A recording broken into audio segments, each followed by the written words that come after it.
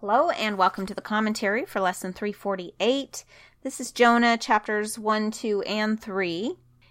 And before I get started, I want to go back just a little bit to 2 Kings chapter 14 verse 25 when Jonah was briefly introduced.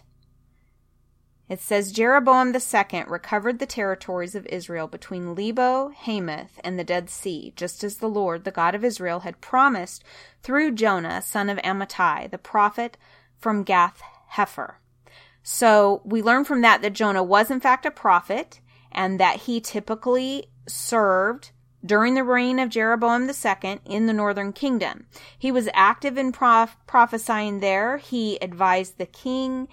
And so there's a whole story there of Jonah that we don't get. But the book of Jonah deals specifically with this assignment given by God, and that was to preach to the Ninevites. Now, the Ninevites, Nineveh was a town in the neighboring country of Assyria.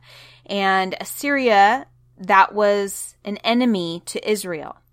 So this is enemy territory God's telling him to go into. And he was not happy about it. In fact, this city was becoming, it was huge and it was becoming more wicked and more powerful. And Assyria had conquered the northern kingdom back in 722 BC. And according to my Bible study, Jonah began his ministry about 70 years later in 793 BC. So I was trying to find some information about Jonah's age because I wondered, I wonder where his deep hatred for that country came from, for the Ninevites, and why God was sending Jonah so that he would preach to them so that they would come to repentance and be saved. And Jonah was saying, no way, they shouldn't get repentance. He wanted them to fry. He wanted vengeance for that, for those people, certainly not repentance and forgiveness. So that's why he was disobeying God. So I thought, he has such a deep hatred that has to come from somewhere. So I was trying to find his age so that I could figure out maybe if he was a child at the time that the Ninevites or Assyria conquered Israel. And that would sort of make sense, wouldn't it? And this is purely speculation on my part, but Jonah could have been a child during that time, and that could have been a traumatic event in his memory where, he could have lost loved ones, and that could have been a really horrifying event for him. But at the very least, because I couldn't find specific information about his age, at the very least, we can assume that he would have grown up hearing about the terrible atrocities caused by the Assyrians. Right? And so that alone would certainly explain his deep hatred for this nation. So much so that he disobeyed God's instruction. And by the way, he didn't just disobey, he ran in the complete opposite direction. And of course we know we can't run from God, and Jonah certainly figures that out.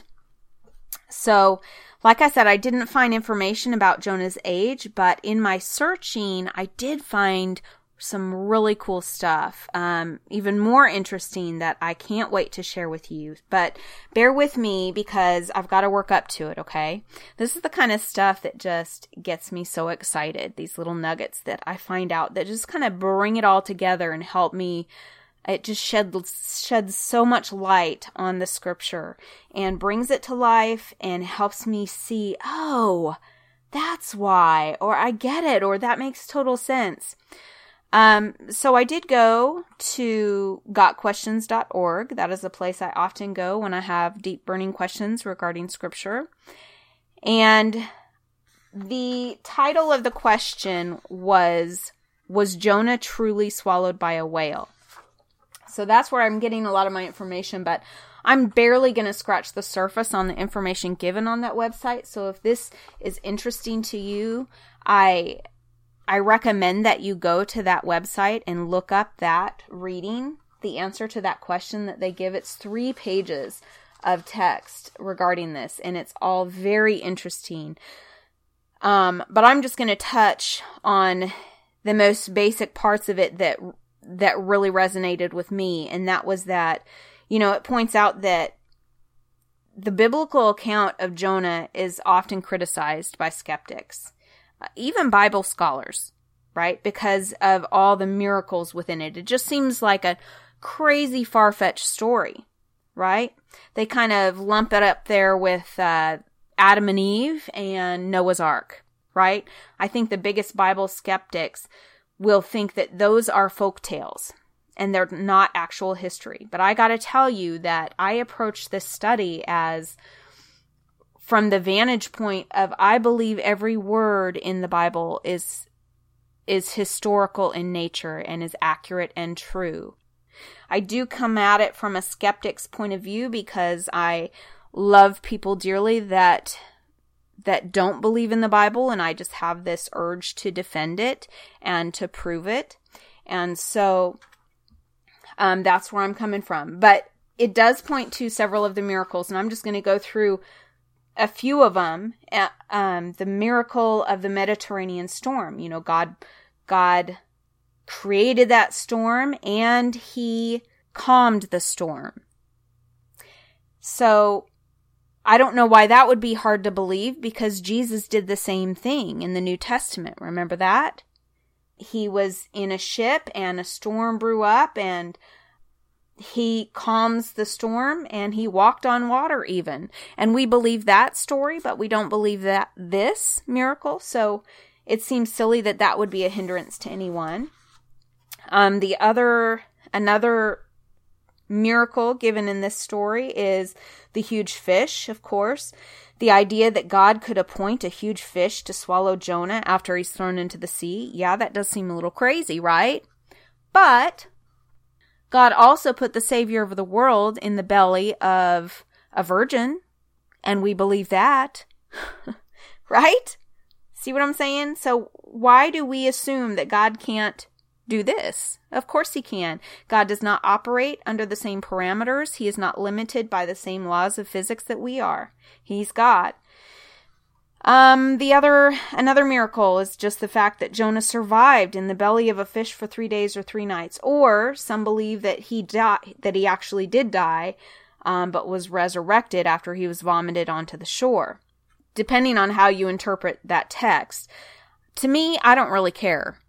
I'm not going to spend any time at all trying to determine whether he was dead or alive, or when he was alive and when he was dead, because it sort of doesn't matter. The fact is, he was thrown into the sea. He was in the belly of a fish for 3 days and 3 nights. And when the fish spit him out on shore, he was alive.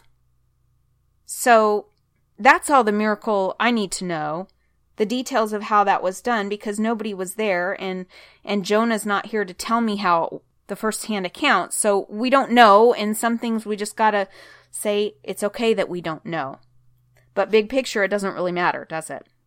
So then the miracle, of course, that God could make a fish vomit a person on shore. Well, yeah, sounds crazy, I know. But God, again, he's God. He can do anything he wants, any way he wants. So, like I said, a lot of Bible scholars even and critics of this text just come up with all these reasons that they think that this wasn't an actual event. But I argue that it is. They also say that Nineveh's repentance is hard to believe. Though this it's not technically a miracle, but it actually makes perfect sense when you come to understand that the people of Assyria worshipped a fish god. Did you know that? See, that's what I found out at gotquestions.org, and that blew my mind because that changes everything, doesn't it? Think about it. So first of all, there's witnesses from the ship that threw him into the sea, and by the way, those men were saved and came to know God because none of their gods and prayers were working. And so they come down to where Jonah was in the bottom of the ship, and he was sleeping, by the way. And they said, hey, there's a huge storm here. Our lives are at risk. We're praying and we're not getting any answers. Do you not even care? You need to pray to your God to calm this storm. That sounds familiar, doesn't it? Think about Mark 4, verses 35 to 41. I'm going to read this. We know the story of Jesus calming the storm. There's some similarities there between these two accounts. Verse 37, But soon a fierce storm came up. High waves were breaking into the boat, and it began to fill with water.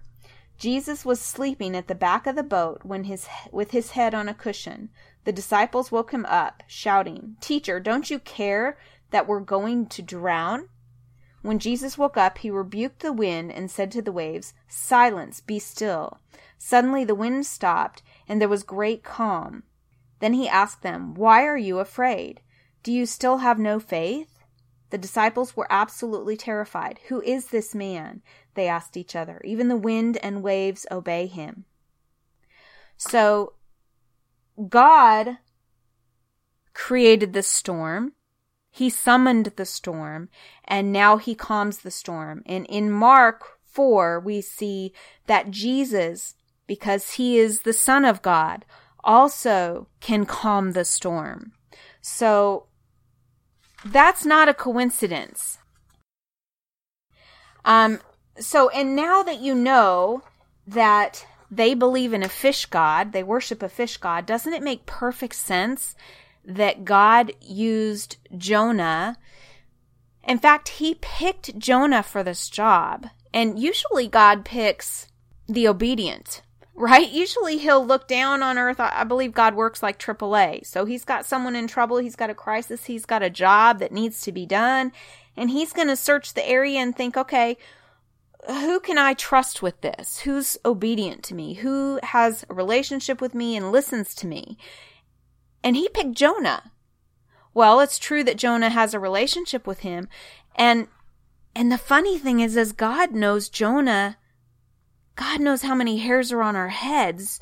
He knows the thoughts that we think. We don't even have to speak them. He knows. He knows us intimately. He knew Jonah intimately. He knew Jonah had a deep hatred for this nation. Yet God picked Jonah for this job. Doesn't that make you wonder? So he knew that Jonah would be disobedient. Don't you think? So Jonah goes in the opposite direction. And by the way, he's a prophet. He knows better. So there's so many layers of, okay, well, his hatred is so deep, or was it just instinctive? Or did the Spirit of God somehow impress on him to do that? You know, it's kind of crazy. I don't know. I don't completely understand it, but clearly he disobeyed God, went the opposite direction. And finally, after Jonah said, "Yes, the problem is me," the sailors threw him into the sea. They didn't want to. They tried not to, but the circumstance was getting very dire. They were afraid for their lives. He said, "I'm the problem. Throw me in, and the seas will calm." He knew that. And so they did. And the seas calmed. And what a testimony to them. So their whole life has changed. They were eyewitnesses to the fact that they threw him overboard. Then there must have been witnesses on the shore that saw Jonah come out of the big fish. Because it makes sense, right? If God ordained for all of this to happen, they worshipped a fish. Think about it. Okay, this just blows my mind. He is an Israelite. They're Assyrians. They hate each other. Why would he get the company of the king? Why would he get to go before the king for anything? Why would he be allowed to preach to the people? That could have been another reason he was disobedient. That could have been one of the many reasons. Yes, he hated them, but his life would be in danger. What? I'm going to go into enemy territory and start preaching about my God when they have a different God? That's just asking for trouble. He could have ended up with his head on a plate. But because he came out of a fish, right? He got to go before the king. And because he came out of a fish, the king took note. And he was fearful. And when Jonah delivered that message, the king heard it. And the king said to his people, "Whoa, back the truck up. We need to fast. Even our animals can't eat. We need to be fasting and praying, and we need to realize what we've done and come to repentance."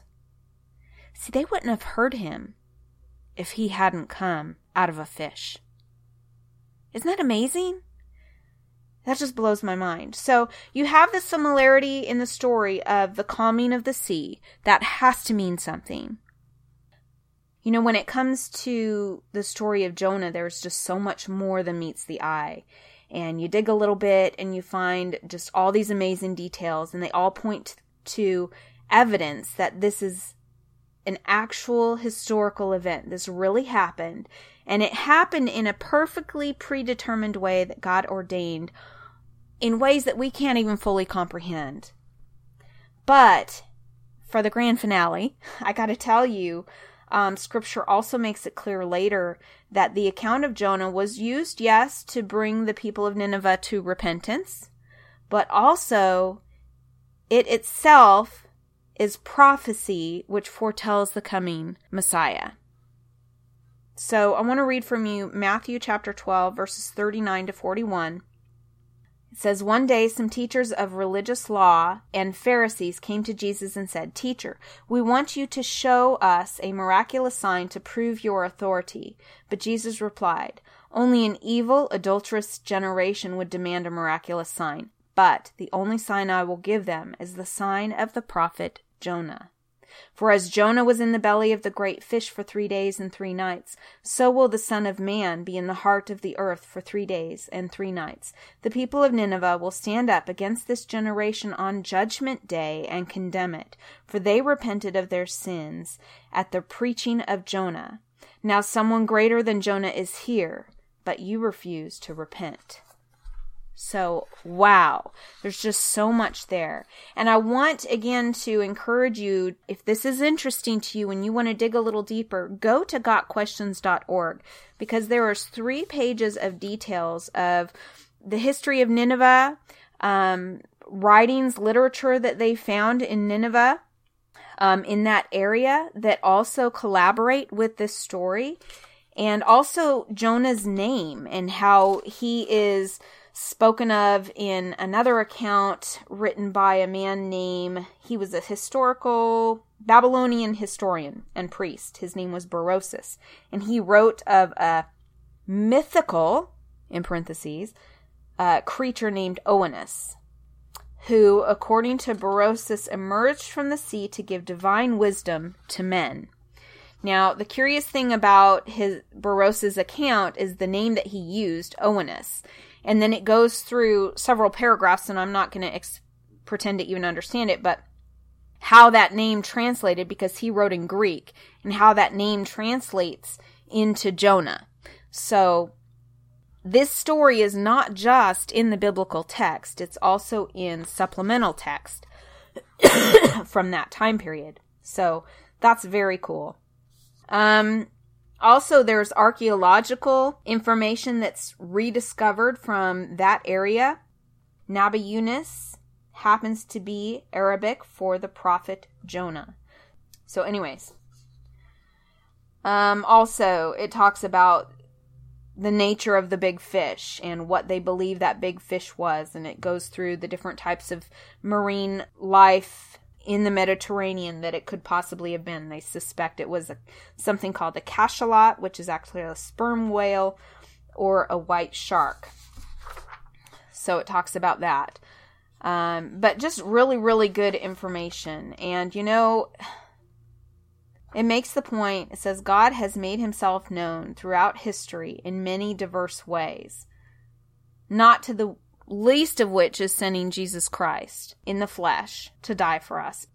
And then not only does Jesus give us reason to believe that there exists one who is able to perform such miracles, he gives us every confidence that such events have in fact occurred. And Jesus himself spoke of Jonah's ordeal as a real historical event. And he used it as a metaphor for his own crucifixion and resurrection. And that's when we get to the scripture I shared with you in Matthew 12. So anyways, you know, every Christian should have confidence that this story is true. And any skeptic should think twice before just assuming that Jonah is a fairy tale. So we will just stop there. There's a lot to take out of that, and you'll probably be stewing. If you're like me, you'll be stewing over that information and tossing it around in your head for a few days. But that's really it for today. I hope you all have a great day, and I will talk to you soon.